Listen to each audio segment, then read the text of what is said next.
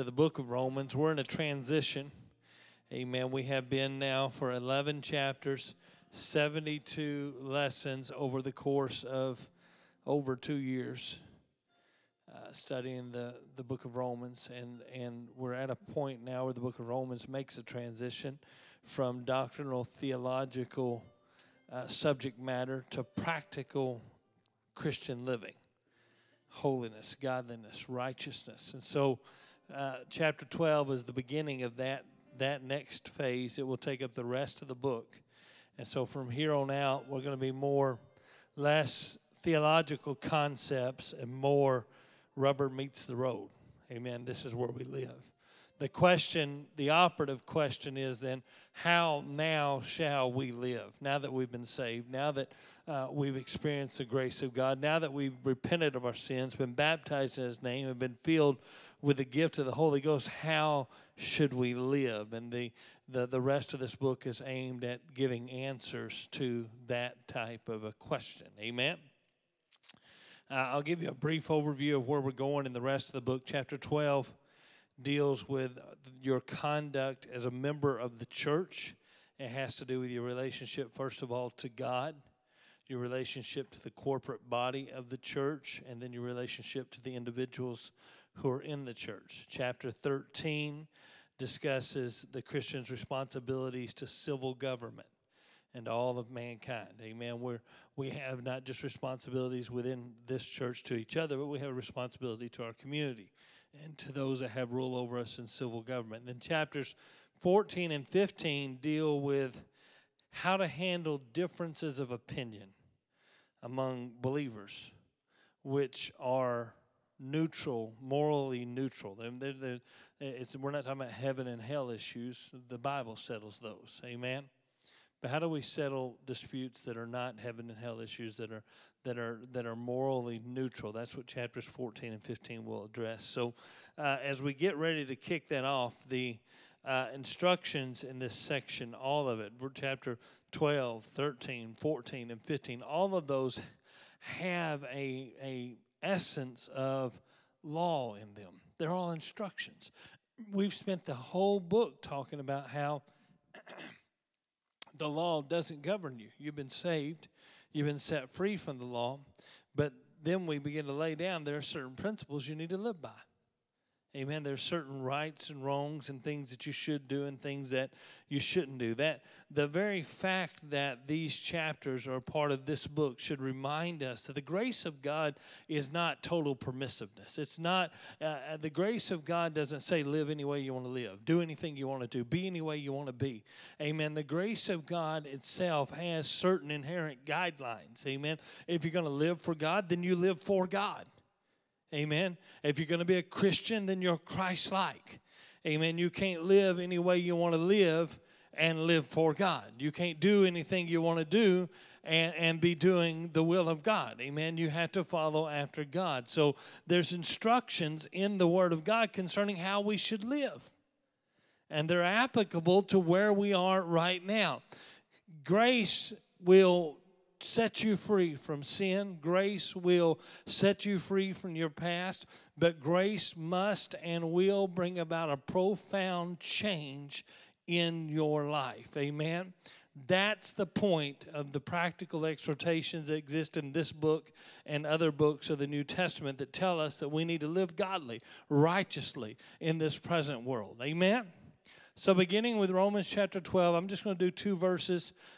These 2 verses are the linchpin of everything that follows. This is the pivot point. This is where it all turns. Amen. And this is the basis that everything else is going to be built on. Romans chapter 12, verses 1 and 2, it says, I beseech ye therefore, brethren, by the mercies of God, that ye present your bodies a living sacrifice, holy, acceptable unto God, which is your reasonable service. And be not conformed to this world, but be ye transformed by the renewing of your mind, that ye may prove what is that good and acceptable and perfect will of God. Would you pray with me? Lord Jesus, we love you. We thank you for your goodness and your mercy. And Lord, having had these scriptures read in our hearing, I'm asking that over the next few moments, Lord, you would open our ears, Lord, to hear and receive that word in our hearts, Lord, that it would impact us, touch us, and change us, Lord. I'm asking to let the word of God, Lord, mold us and make us into what you would have us to be this morning. And we give you all the glory and the honor and the praise in Jesus' name. Would you say amen? So I'm gonna read verse 1 again, and then I'm gonna kind of break it down phrase by phrase. It begins this way: I beseech ye therefore, brethren, by the mercies of God, that you present your bodies a living sacrifice, holy, acceptable unto God, as is your reasonable service, or which is your reasonable service. So Paul begins the practical Christian living portion of the book of Romans by first addressing your relationship with God.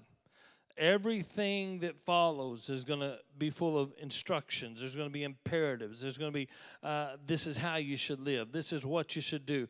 And all of those instructions hinge on our relationship with God. So Paul begins with an exhortation that we should consecrate ourselves, that we should dedicate ourselves and our lives completely to God. He starts with the word beseech, which is a Paul word. It's a word that he uses often. It is the equivalent of saying, I beg you, I beseech you. He says, I beg you, or I plead with you. I make this appeal to you. Amen. And Paul makes this appeal on the basis of our shared Christian experience. He doesn't beg me as a stranger. He doesn't beg me as just a member of a church somewhere. He begs me as a brother or a sister in the Lord. Amen. He begs me as someone who has the same experience as he has to heed the instruction he's about to give.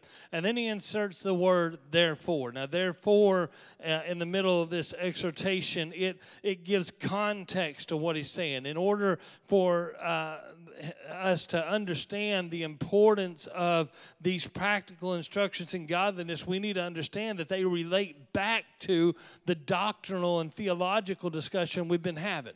Amen. So you can't take and say, well, I like this portion of the book of Romans, but now that stuff I don't like that. I'm going to remove that.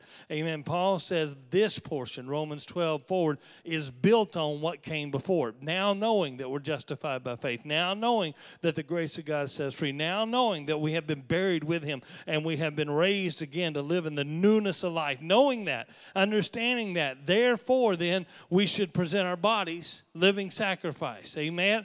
And so it's built on the doctrinal instructions that have preceded it. Amen. Everything that has to follow, that has to do with godly living, with living right, with living good, is founded on the good doctrine that preceded it. That is the purpose of doctrine. Good doctrine, right doctrine, should always produce righteous living. Amen. I'm going to say that again because there's a whole lot of doctrine in our world that doesn't produce godly living. Good doctrine, biblical doctrine should always produce godly living. Amen? Doctrine that doesn't change you, doctrine that doesn't cause you to become more Christ-like and less worldly is not sound doctrine. Amen? And so Paul says everything I'm about to say, all the instruction I'm about to give you, the commands that I'm about to lay on you, the appeal I'm about to make to you, all of that is based, first of all, founded on the doctrine that I've been teaching you. Amen? A lot of people take that doctrine and try to use it to avoid the instruction. A lot of people want to take the doctrine, the fact that I'm saved by grace, and use it to avoid any type of instruction that I need to live righteous or holy or godly, that the way I conduct my life matters. But Paul said the whole reason that the way you conduct your life matters is because you've been saved by grace. Amen. The difference between that and legalism is legalism said if you live right, you'll be saved. That's not what we're saying. We're saying if you're saved, you'll live right. Amen? That's not legalism. That's good common sense. That's good biblical doctrine. If you're saved by the grace of God, it'll impact the way you live. I'm not going to be saved by the way I live. I'm going to be saved by the grace of God. I'm going to be saved by the mercies of God. I'm going to repent of my sins, and I can't do anything about it, but God's going to wash them away. I'm going to be buried in the water in His name, and I can't take away my past, but He's going to do that for me. He's going to fill me with His Spirit. Amen. I can't save myself, and so I can't get holy enough to deserve God's salvation. I can't get holy enough to earn my way into heaven. But if I'm saved, I'm going to live godly. I'm going to live righteously. It's going to impact the way that I conduct myself. Amen? Now, Paul makes this appeal for righteous living, for godly living, based on the mercies of God. I beseech you, therefore, brethren, by the mercies of God. The mercies of God are the justification by faith, the grace of God that we have received, that we've been discussing in the doctrinal part of this book. The mercy that God has given us, the grace that has saved us. What Paul said is that having received such incredible mercy, having deserved judgment, but having been given grace instead, in light of the mercy of God, that should compel us to live differently than we lived before we received that mercy. Amen? Amen. We would like to discuss, or we would like to think that the man Barabbas, who is set free in the Easter story, he went into prison, a liar, a thief, a leader of a rebellious band, a murderer. But Jesus took his place, set him free. We would like to believe that had an impact on him. Maybe he looked back and said, now that this life that I now have, it's not mine. I was sentenced to death. This life I now have, I have by the grace of God, and so I'll live to reflect that. Now, we don't have any historical record that Barabbas did that. Amen. But we do know that is what the Scripture asks of us. Amen. We had a guilt that we could not escape. We owed a debt that we could not pay. Amen. Sin had us hostage and we couldn't do anything about it. But God saved us. He stepped in. He changed everything in our lives. And the life that we now live, it is not ours. Amen. Paul said, I've been crucified with Christ. Yet I live. But it's not I that lives, but Christ who lives in me. Amen. This life is not mine. I don't live it the way I used to live it. I don't do the stuff I used to do. I don't go the places I used to go because I have been saved by the mercy of God. Amen. And so it's the mercy of God that motivates us to live a holy, separated life. Paul is saying that if you truly think about all that God has done to save you, if you really think about how far He brought you, how far He reached down to get a hold of you, if you really think about, I didn't deserve salvation. There's nothing good in me. The writer said that all of my righteousness is as filthy rags before God. It's disgusting. Amen. The very best I have to offer, it's not worthy of anything, but God saved me in spite of me. Amen. He loved me when I was unlovable. He reached down and lifted me out of the muck and the mire of this world, and He made me to walk in heavenly places. And when I think of His goodness, when I think of His mercy, when I consider how much He done to save me, how that God became flesh, how He died on my cross, how He shed His blood,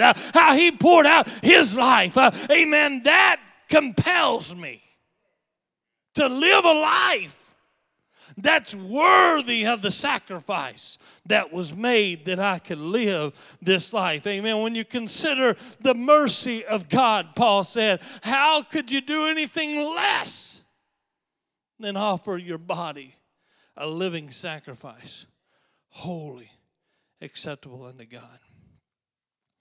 Amen. You should need no other motive than the mercy that God has already shown you.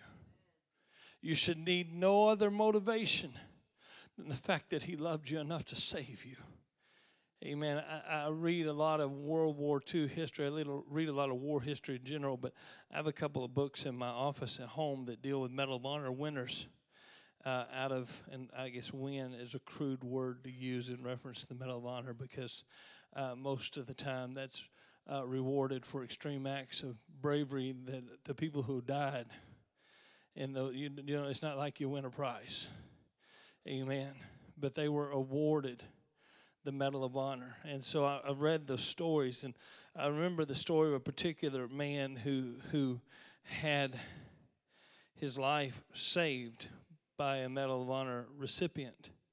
And the man who saved his life and saved several men's life in the heroic action in which he laid down his own life, this man said that I have lived every day of my life in remembrance of the fact that he died in my place.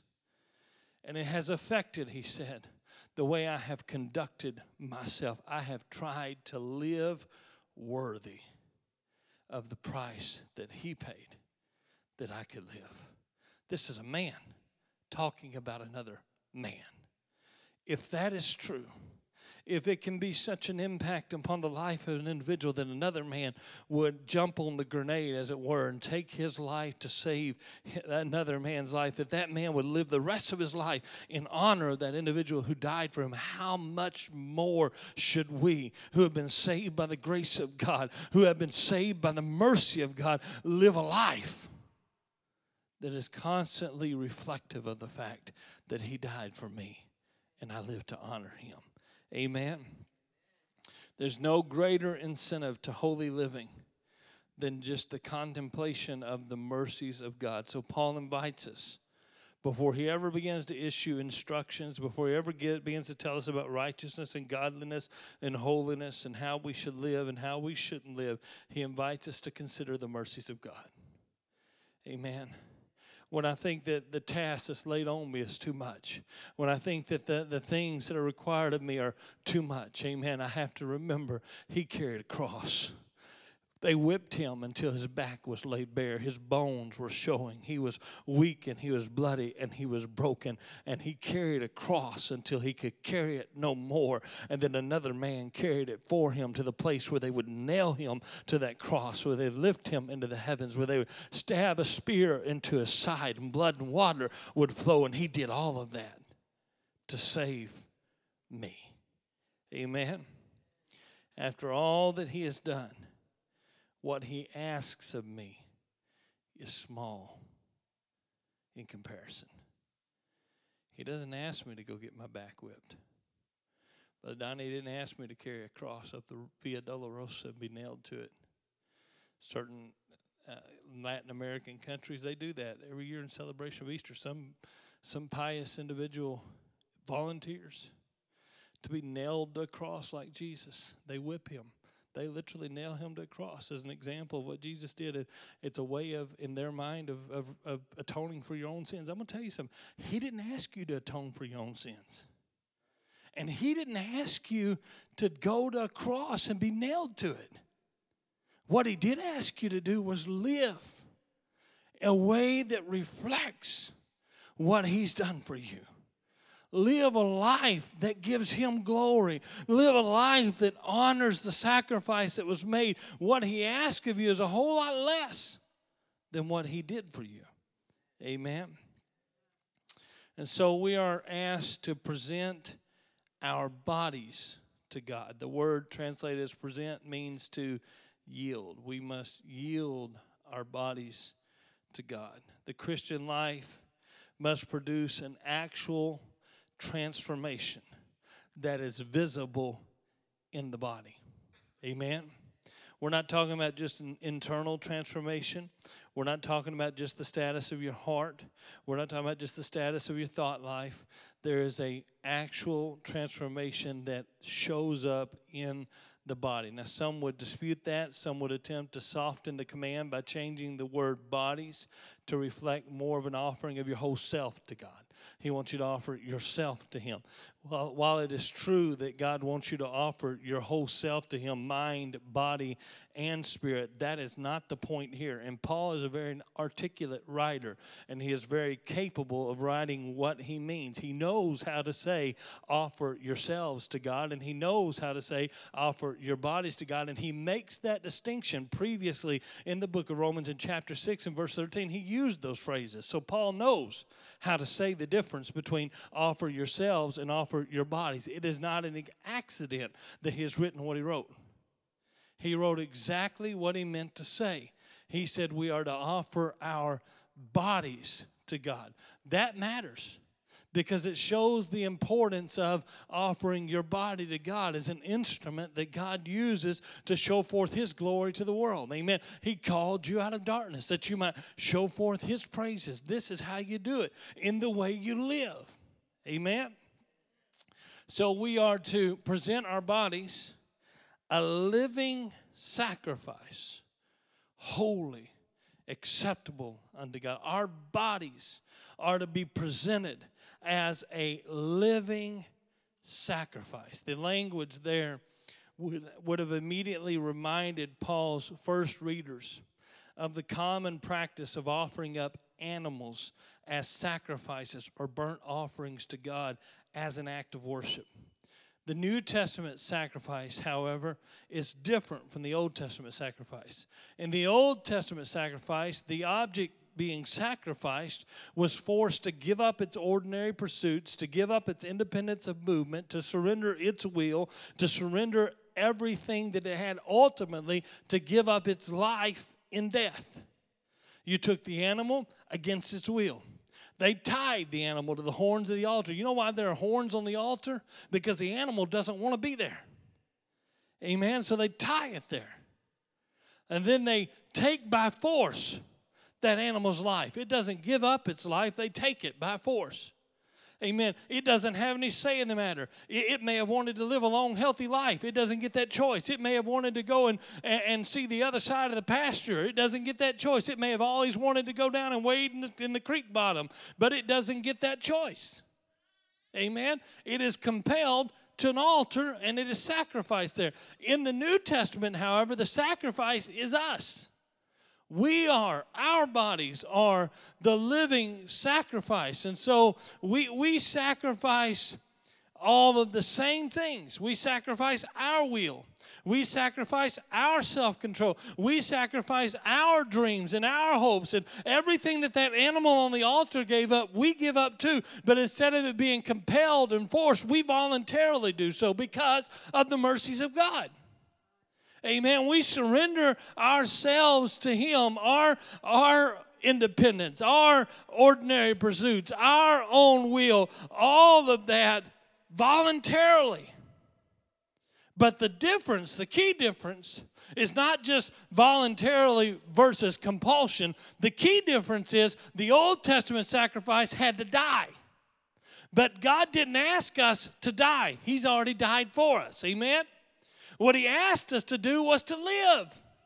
Amen. A living sacrifice. A sacrifice that continues to live. We trade the old life of self-will and self-domination and even the sinful control of our sin nature. We trade that life for a new and abundant life of living in the will and the purpose and the plan of God. So God asks us for a human sacrifice. That's us. We sacrifice ourselves as a living sacrifice. People who will live their lives totally dedicated and totally committed to Him. That's what He asks for. Amen? To fulfill God's design for us, to do that He's asked us to do, we have to adopt the attitude of sacrificial living. Amen? Oh, now we're going to get to where it's uncomfortable. Because to the world, to the flesh, and to the carnal mind, the Word of God sometimes seems narrow or unnecessarily restrictive. It seems to keep us away from doing things that are flesh wants to do. Amen. It seems to steer us away from doing things that we really wanted to see the other side of the pasture. We really wanted to go down and wade in the creek bottom. Amen. But that sacrifice doesn't have a choice in that. Amen. Now we have a choice, but we are to be compelled by the mercies of God to live righteous, holy, according to the Word of God. Amen. So we have to remember that the Christian life, from the very outset, is a life of sacrifice. It is a life that sacrifices itself to God's word and God's will. And all of those things, God's word, God's will, God's purpose for our life, takes priority over our ambitions. It takes priority over our philosophies. It takes priority over our traditions and our habits. Amen. By the tremendous mercy of God, we've been saved. And we at least owe Him this much, that we would live a life that reflects that. That we would not do just whatever we want to do. That we constrain ourselves to following His will. Amen. Can't tell you how many times I thought, I'd just retire this pastoring business and go be somebody's saint. I'd make a really good saint for somebody. Amen. Elder, you know what I'm talking about. But I don't get that choice. Why? Because my life is constrained to the will and purpose of God. Not by force. Oh, I can make that choice. I can go do whatever I want to go do. But if I'm going to honor the mercy of God that saved me, I'm going to answer the call of God He placed on my life. Amen. So by offering ourselves as living sacrifices, we become holy and acceptable to God. Holy basically means set apart in consecration to God. We must set our bodies apart from the world, from the things of the world, in service to God. The Old Testament offering, the animal, the lamb that was going to be offered, they took it out away from the herd.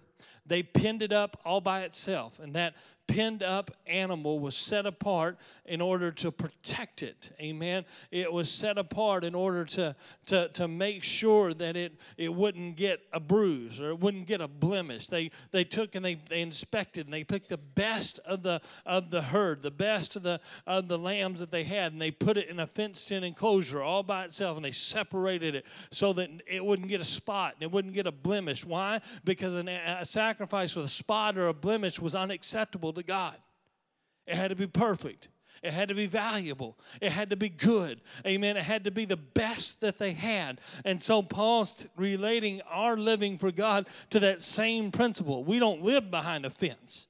Amen. We don't live a life that is completely separated from the world and worldliness. We have to live our lives in the context of the world. We live our lives in the context of the culture that we live in, but we're supposed to live a life that is set apart.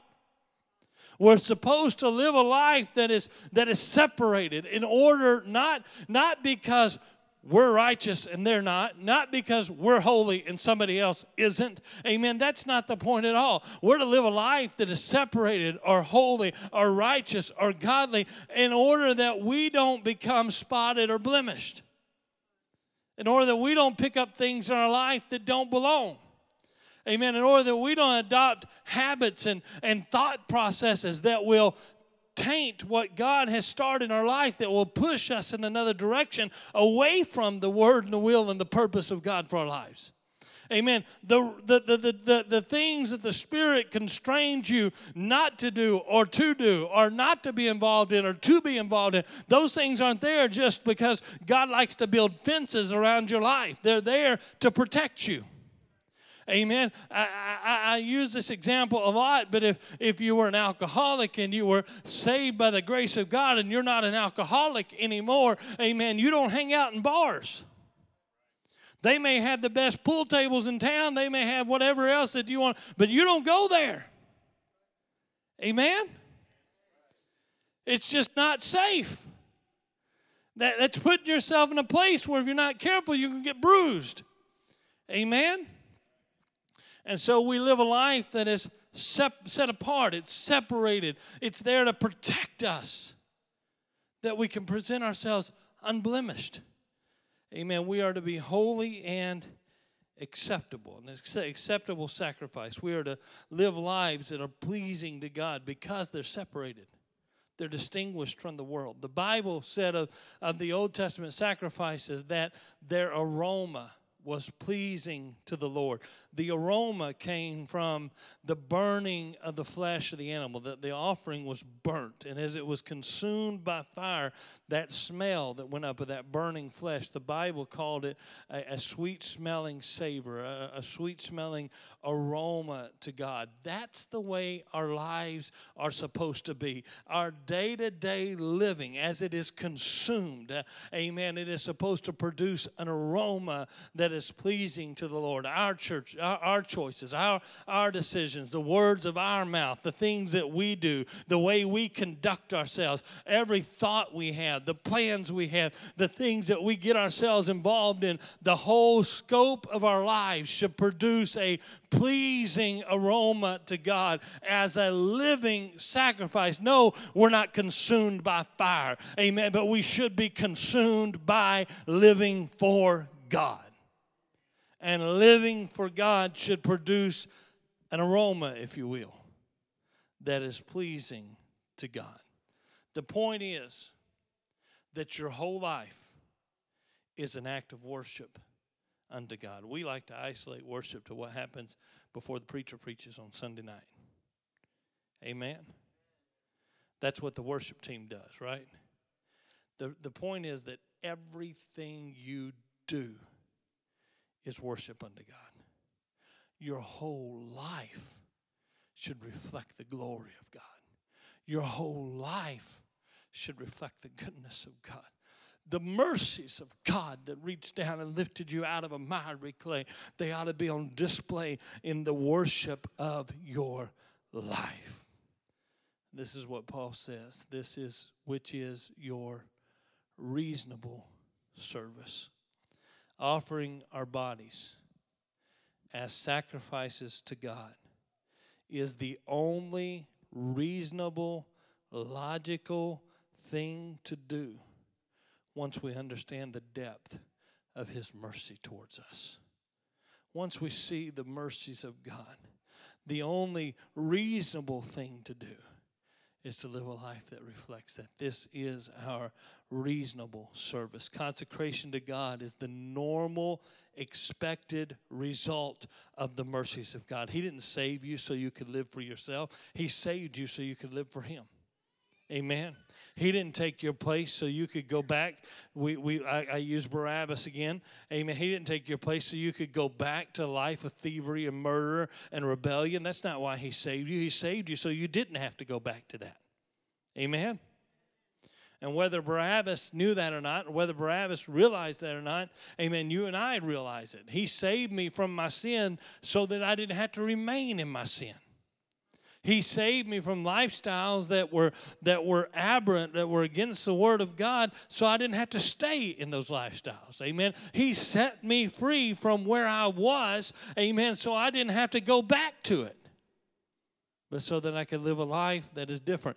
I am not my own. I've been bought with a price. 1 Corinthians chapter 6, verse 19 and 20 says, "What? Know ye not that your body is the temple of the Holy Ghost, which is in you, which ye have of God, and ye are not your own?" You've been filled with the Holy Ghost, right? Don't you understand then that your body is a temple of God? Amen. That you are not your own. This is what he says. For you are bought with a price. Therefore, glorify God in your body and in your spirit, which are God's. You're bought with a price. So let it show up in the way you live. You've been bought with a price, so let it show up in the way you act. Glorify God in your body and in your spirit. Serving God is the most reasonable thing that you could do in view of the incredible salvation that He has given you, in view of the great mercies of God that you've received. Amen?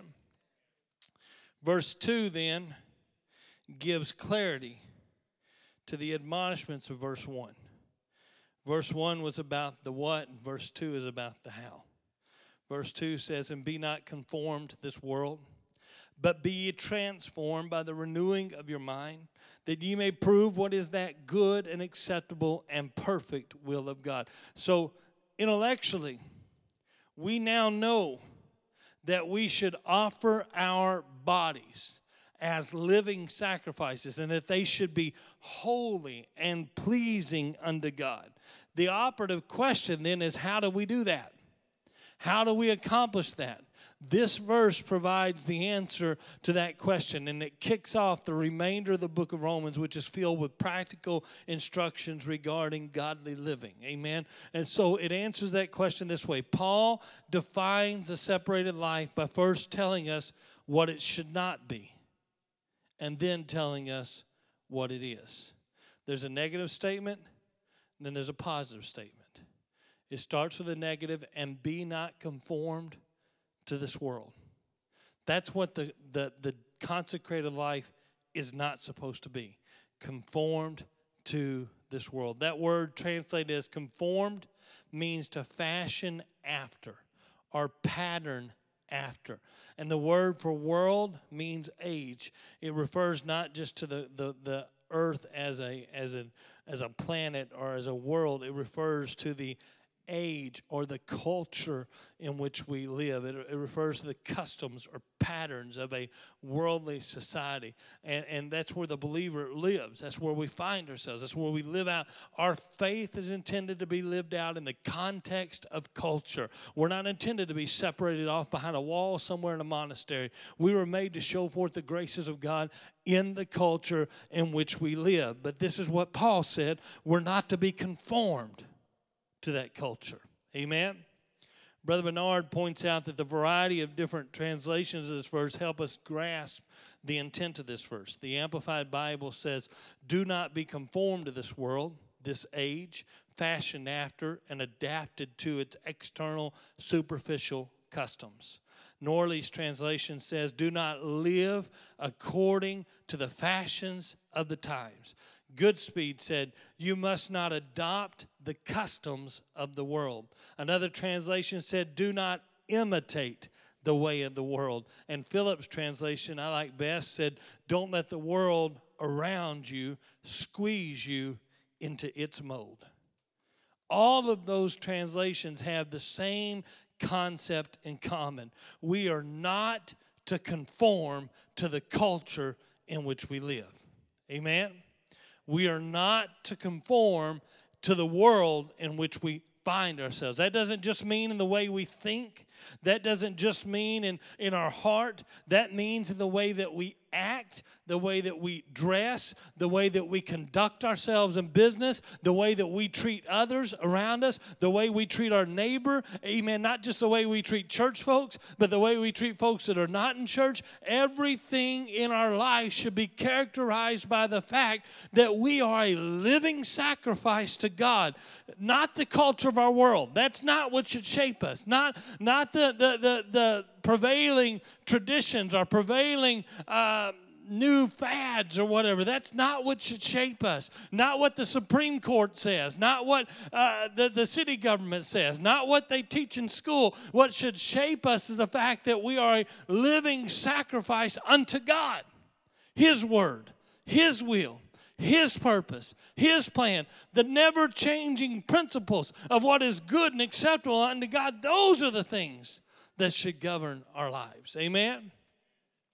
Now, as we talk about culture, and I could teach all day long on culture, and I promise I'm not going to do that. I'm trying to get through this before, next week or something. So I will say this, though.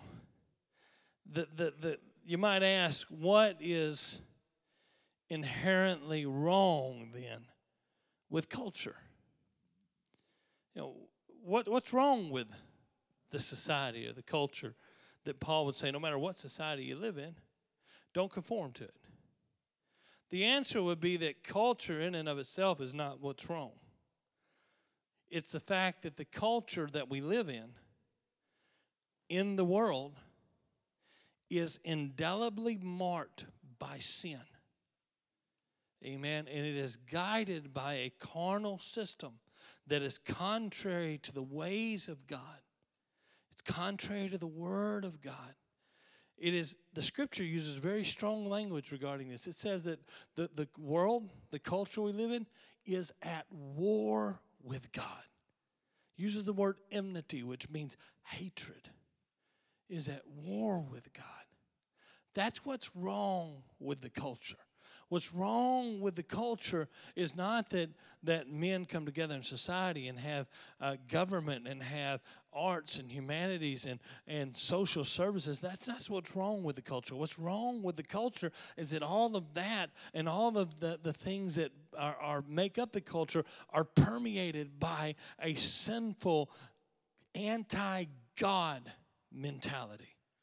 And if we're not careful, living in that culture, not being separated from it, not being behind a fence somewhere, but actually living out our faith in the middle of that culture, if we're not careful, we'll allow that culture that's under the influence of sin and that goes against everything that God considers to be good and holy and acceptable and right. If we're not careful, we'll let that culture change the way we think.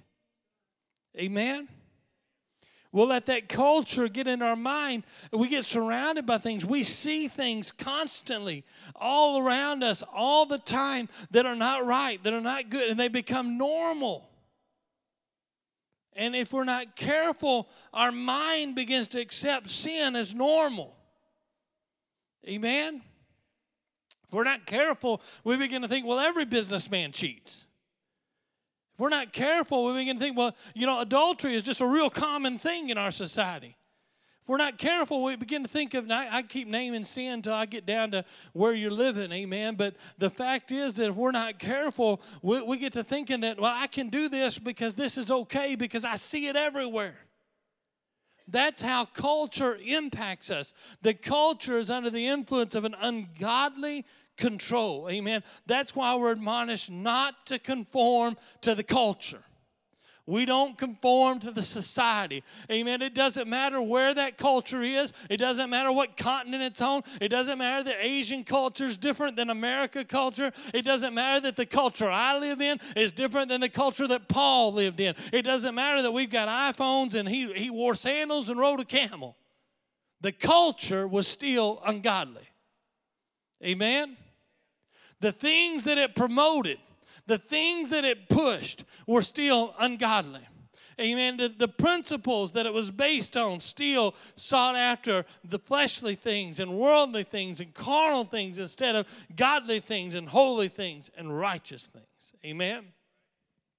So it matters that the culture is under the influence of sin. And so we're not to allow ourselves to become conformed to that influence. And listen, we live in a culture that justifies sin. We live in a culture that calls that which is right wrong and that which is wrong right. That which is good evil and that which is evil good. And we think we're unique in that, but we're not.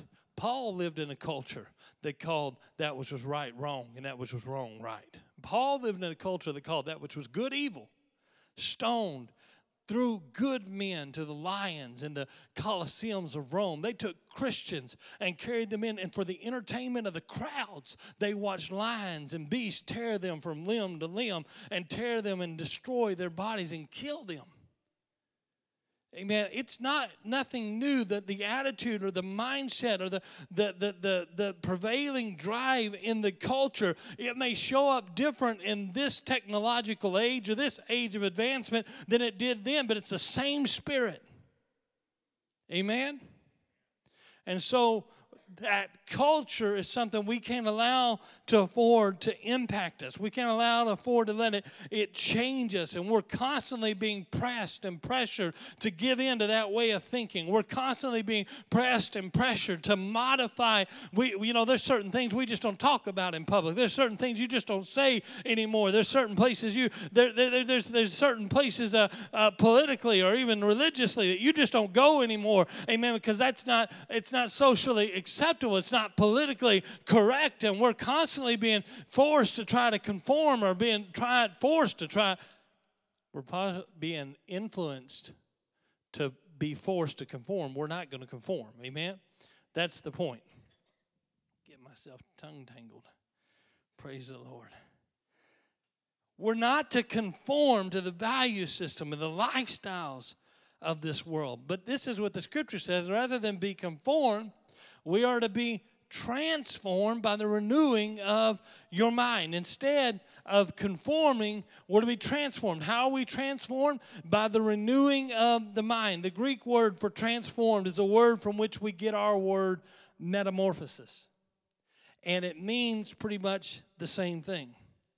Metamorphosis has to do with a transformation. It is the process that turns a caterpillar into a butterfly. Now think about that for a minute. It's not just an internal change. The transformation that turns a caterpillar into a butterfly is not just the transformation of its character or its nature. You know, just because a caterpillar walks around going, I think I'm a butterfly, doesn't mean it can fly. Amen? Oh, I could preach for a little while. But there is a metamorphosis that takes place where a caterpillar gets into that cocoon and something distinctive changes. And when it emerges from that process, it's not a worm anymore. It can fly. It's been changed. It's been transformed. Amen. When we talk about this transformation, we're talking about something that changes us entirely, wholly. Amen. It doesn't just change our thought process. It doesn't just change our heart. It doesn't just change our character. It changes us externally too. It changes our very appearance. It changes our very actions. It changes the things we say, the places we go. It changes everything about us. Amen. It's not, you can't hide. Listen. If you're a worm who thinks you're a butterfly, you can hide the fact that you're a butterfly. You know, when you're with other worms, you can act like a worm. But when you're a butterfly, you know, when you're around the butterflies, you can say, I aspire to be one of you guys. But you can hide the fact that you think you're a butterfly. But once you've been changed, you can't hide it anymore. Amen? It's a transformation. It changes you. It alters you. It makes you into something you weren't before. Paul has, when he uses that word transformation, he has a process in mind. This is important. It's not a one-time event. We're not talking about the moment of conversion.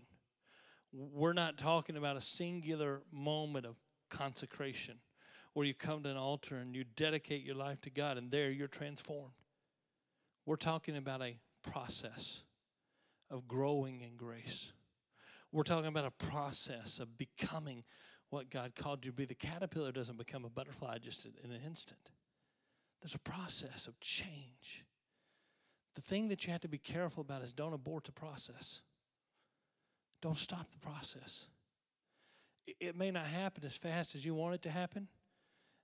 It may not happen to somebody else, a new convert in the church, as fast as you'd like to see it happen for them. Don't you dare tell them they're not holy, godly, or righteous because they're not growing as fast as you did. Don't abort the process. It's a process. Amen? Every baby learns to walk. Well, that is mentally has full capacity, learns to walk. But not every baby learns to walk at the same stage. Amen? Some of those get that booty scoot down, and they just don't want to move beyond that. They booty scoot all over the place. When you know they could get up and walk. Amen? Don't you dare tell somebody who's in the process of changing because you're not changing fast enough, there's something wrong with you. Amen? You let God and the Word of God and the preacher handle that. Amen. Everybody say, God bless the pastor. So Paul has a process in mind. He has this growth process. It's a process by which Christ is formed in us. And here's the key. None of us are butterflies yet. Before you point your finger at somebody and say, well, they're not as far along as they should be, you need to recognize you're not as far along as you should be either. Yeah, that's the truth of the matter. I'm not making that transformation complete till I cross over to the other side.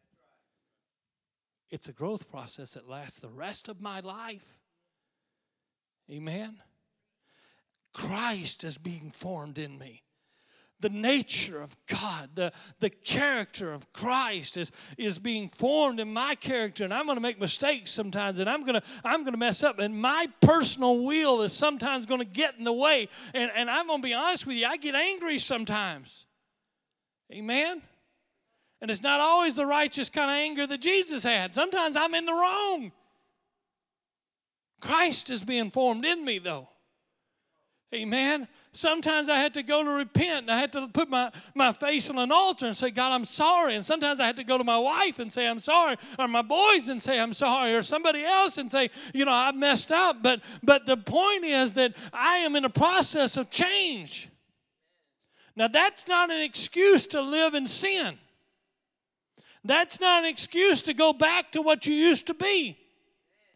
That's not an excuse to go back to being a worm in the middle of the process. But you have to recognize the fact that you're growing.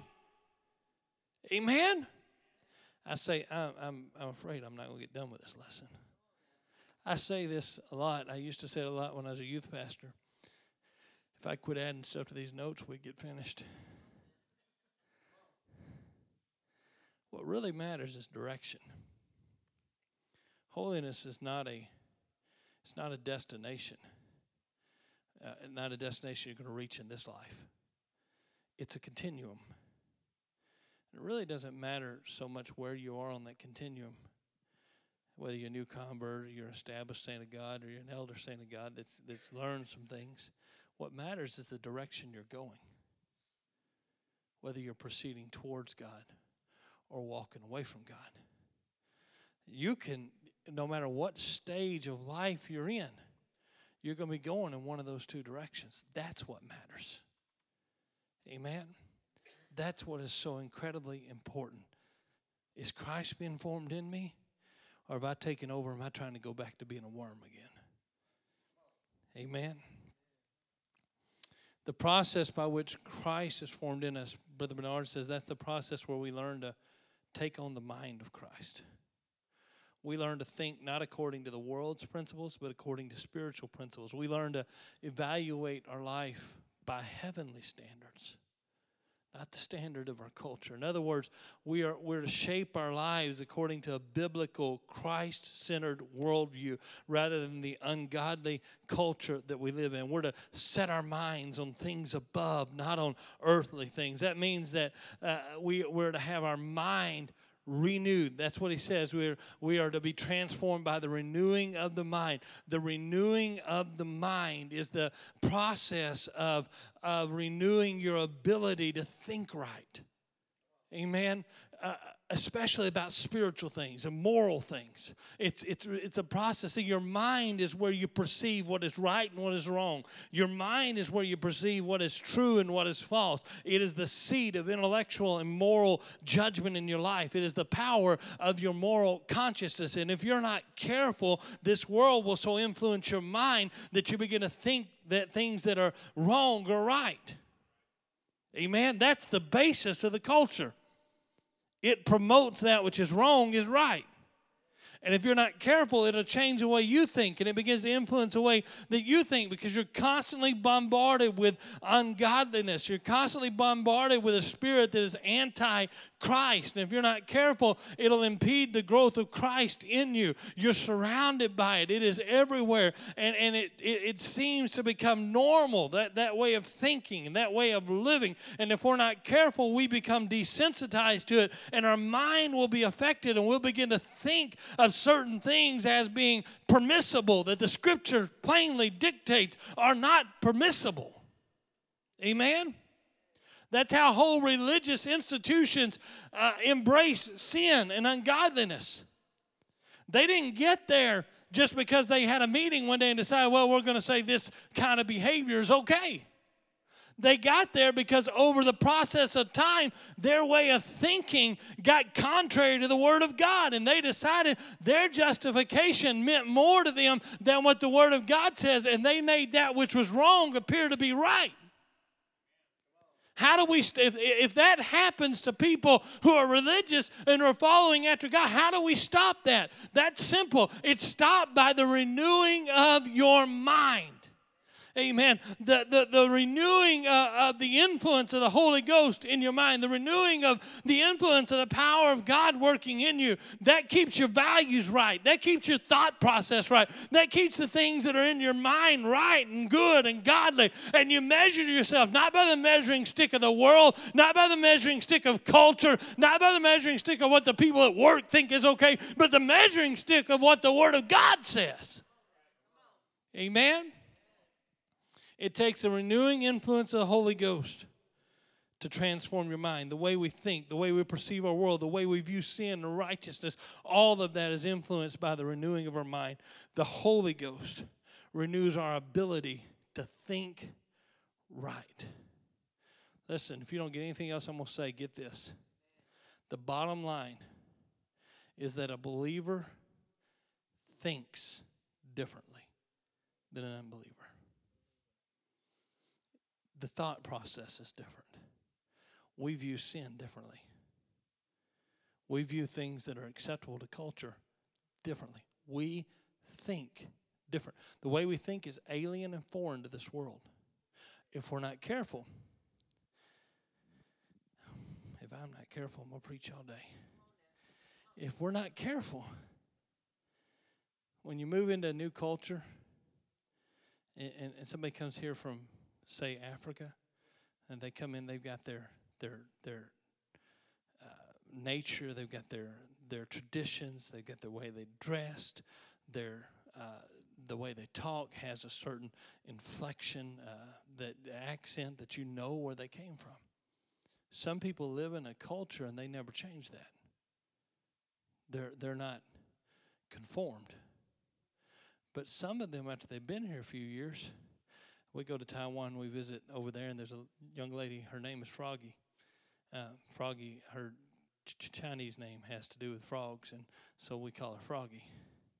Froggy is the only Taiwanese person who speaks fluent Chinese and American who will say y'all. Y'all, come on now. Why does she say y'all? Because she went to Bible college in Mississippi, and she was conformed. If we're not careful, it'll conform the way we think. This world will change the way we think. I got to hurry up, y'all. Stop getting me sidetracked. That you may prove what is that good and acceptable and perfect will of God. With this kind of spiritual transformation that we're talking about, the renewing of the mind, we discover God's will for our lives. So you're looking for God's will? I'm going to tell you how to find God's will. Get your mind renewed. Get your thought process right. Each of us can know and do God's will for our lives if we'll consecrate ourselves to God, if we'll make our bodies a living sacrifice unto Him and let Him renew our mind. Brother Bernard said that when your minds are renewed day by day, you find God's will to be good for you. It's good for you. It is acceptable and pleasing to God, and it's perfect in every way. It's good for you, it's acceptable to God, and it's perfect. There is no other way that would be better for your life. So when a believer's mind is transformed, his thinking ability, his moral reasoning, his spiritual understanding, all of those things are able to properly assess and understand the things that are coming into his life and accept only that which conforms to the will of God. You're faced with choices every day. I have people call me and say, Pastor, how do I make this choice? What do I do about this decision? I need you to pray about this. I don't know if this is the right choice or the wrong choice. How do you learn to tell the difference between right choice and wrong choice? Get your mind under the influence of the Holy Ghost. Amen? You get your mind under the influence of the will of God. One scholar said that the renewing of our mind instills within us a holy instinct. It puts within us a thought process that can discern in conflicting situations the will of God from the will of self. It can tell the difference between my will and God's will. I don't get there just because I decide I want to be there. I get there because the power of God transforms. Amen. As I grow in Christ, I grow in my ability to discern right from wrong. As I grow in Christ, I grow in my ability to tell His will from my will. Amen. The predominant principle here is that an unsaved person cannot trust his moral instinct. It's an illusion to think that the human conscience, apart from the renewal of the Holy Ghost, is a reliable guide to moral conduct. It is not. I'll give you two scriptures for illustration, and I'm about to close. Proverbs chapter 14 and verse 12 said, there is a way which seemeth right unto a man, but the end thereof are the ways of death. Proverbs chapter 21 and verse 2 says, every way of a man is right in his own eyes, but the Lord pondereth the hearts. Matthew Henry said that we are all apt to be partial when we are judging ourselves and our own actions. And we think too favorably of our own character as if there was nothing wrong in us. The human mind says that what you want to do is okay because that's what you want to do. Matthew Henry says that the mind is very ingenious. It can put a fair face on a foul matter and make that appear to be right, which it is in and of itself wrong. Amen? Our corrupted mind is what stops the voice of a good conscience. How do we change that? We're transformed by the renewing of our mind in the power of the Holy Ghost. Would you stand with me, Brother Ryan? Would you come to the music? I don't know. I think I've been a solid hour. I don't apologize for what I preached. I do apologize for not exercising better brevity. Listen to what I've got to say. This is the last thing I'm going to say. You will never be saved. You will never be saved by doing what seems right to you. I can't tell you how many times I've heard it, Pastor. I'm just pray for me. I know I'm not at church right now. Just pray for me. I'm trying to live out my life by what I believe is right. The problem with that is what you believe is right is wrong. Because your mind, without the influence of the Holy Ghost, without the influence of God, your mind will accept that which is wrong and call it right. Call it good. That's how our world gets in the condition it's in today. It takes the renewing of your mind by the Holy Ghost to change that. Without the Holy Ghost, your moral compass is broke. I'm going to say that again. Without the Holy Ghost, your moral compass is broke. It doesn't point true. Amen. God is the only thing that can let you know what's right and what's wrong. It's the power of God working in your mind. Amen. I believe this morning, and I know I've been long, and if you just take a moment, I believe that God is still in the business of renewing minds. This is what I believe. I believe you need that to happen every single day of your life. I believe that one day without the renewing of your mind by the Holy Ghost is one day too many. Amen. One day without the influence of the Spirit of God refreshing and renewing you is one day too many. They say, well, Brother McCall, you're saying that if I don't pray through every day that I'm going to be lost? No, that's not what I said. But what I did say is if the day that you don't pray and the day that the influence of the Holy Ghost doesn't alter your mind may be the day that you make a life-changing decision that may cause you to miss heaven by a mile.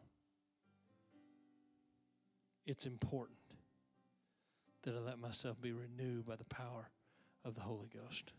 So I'm giving a general altar call this morning to everyone that's under the sound of my voice. Can we find a place of prayer and can we pray, Lord, would you renew my mind?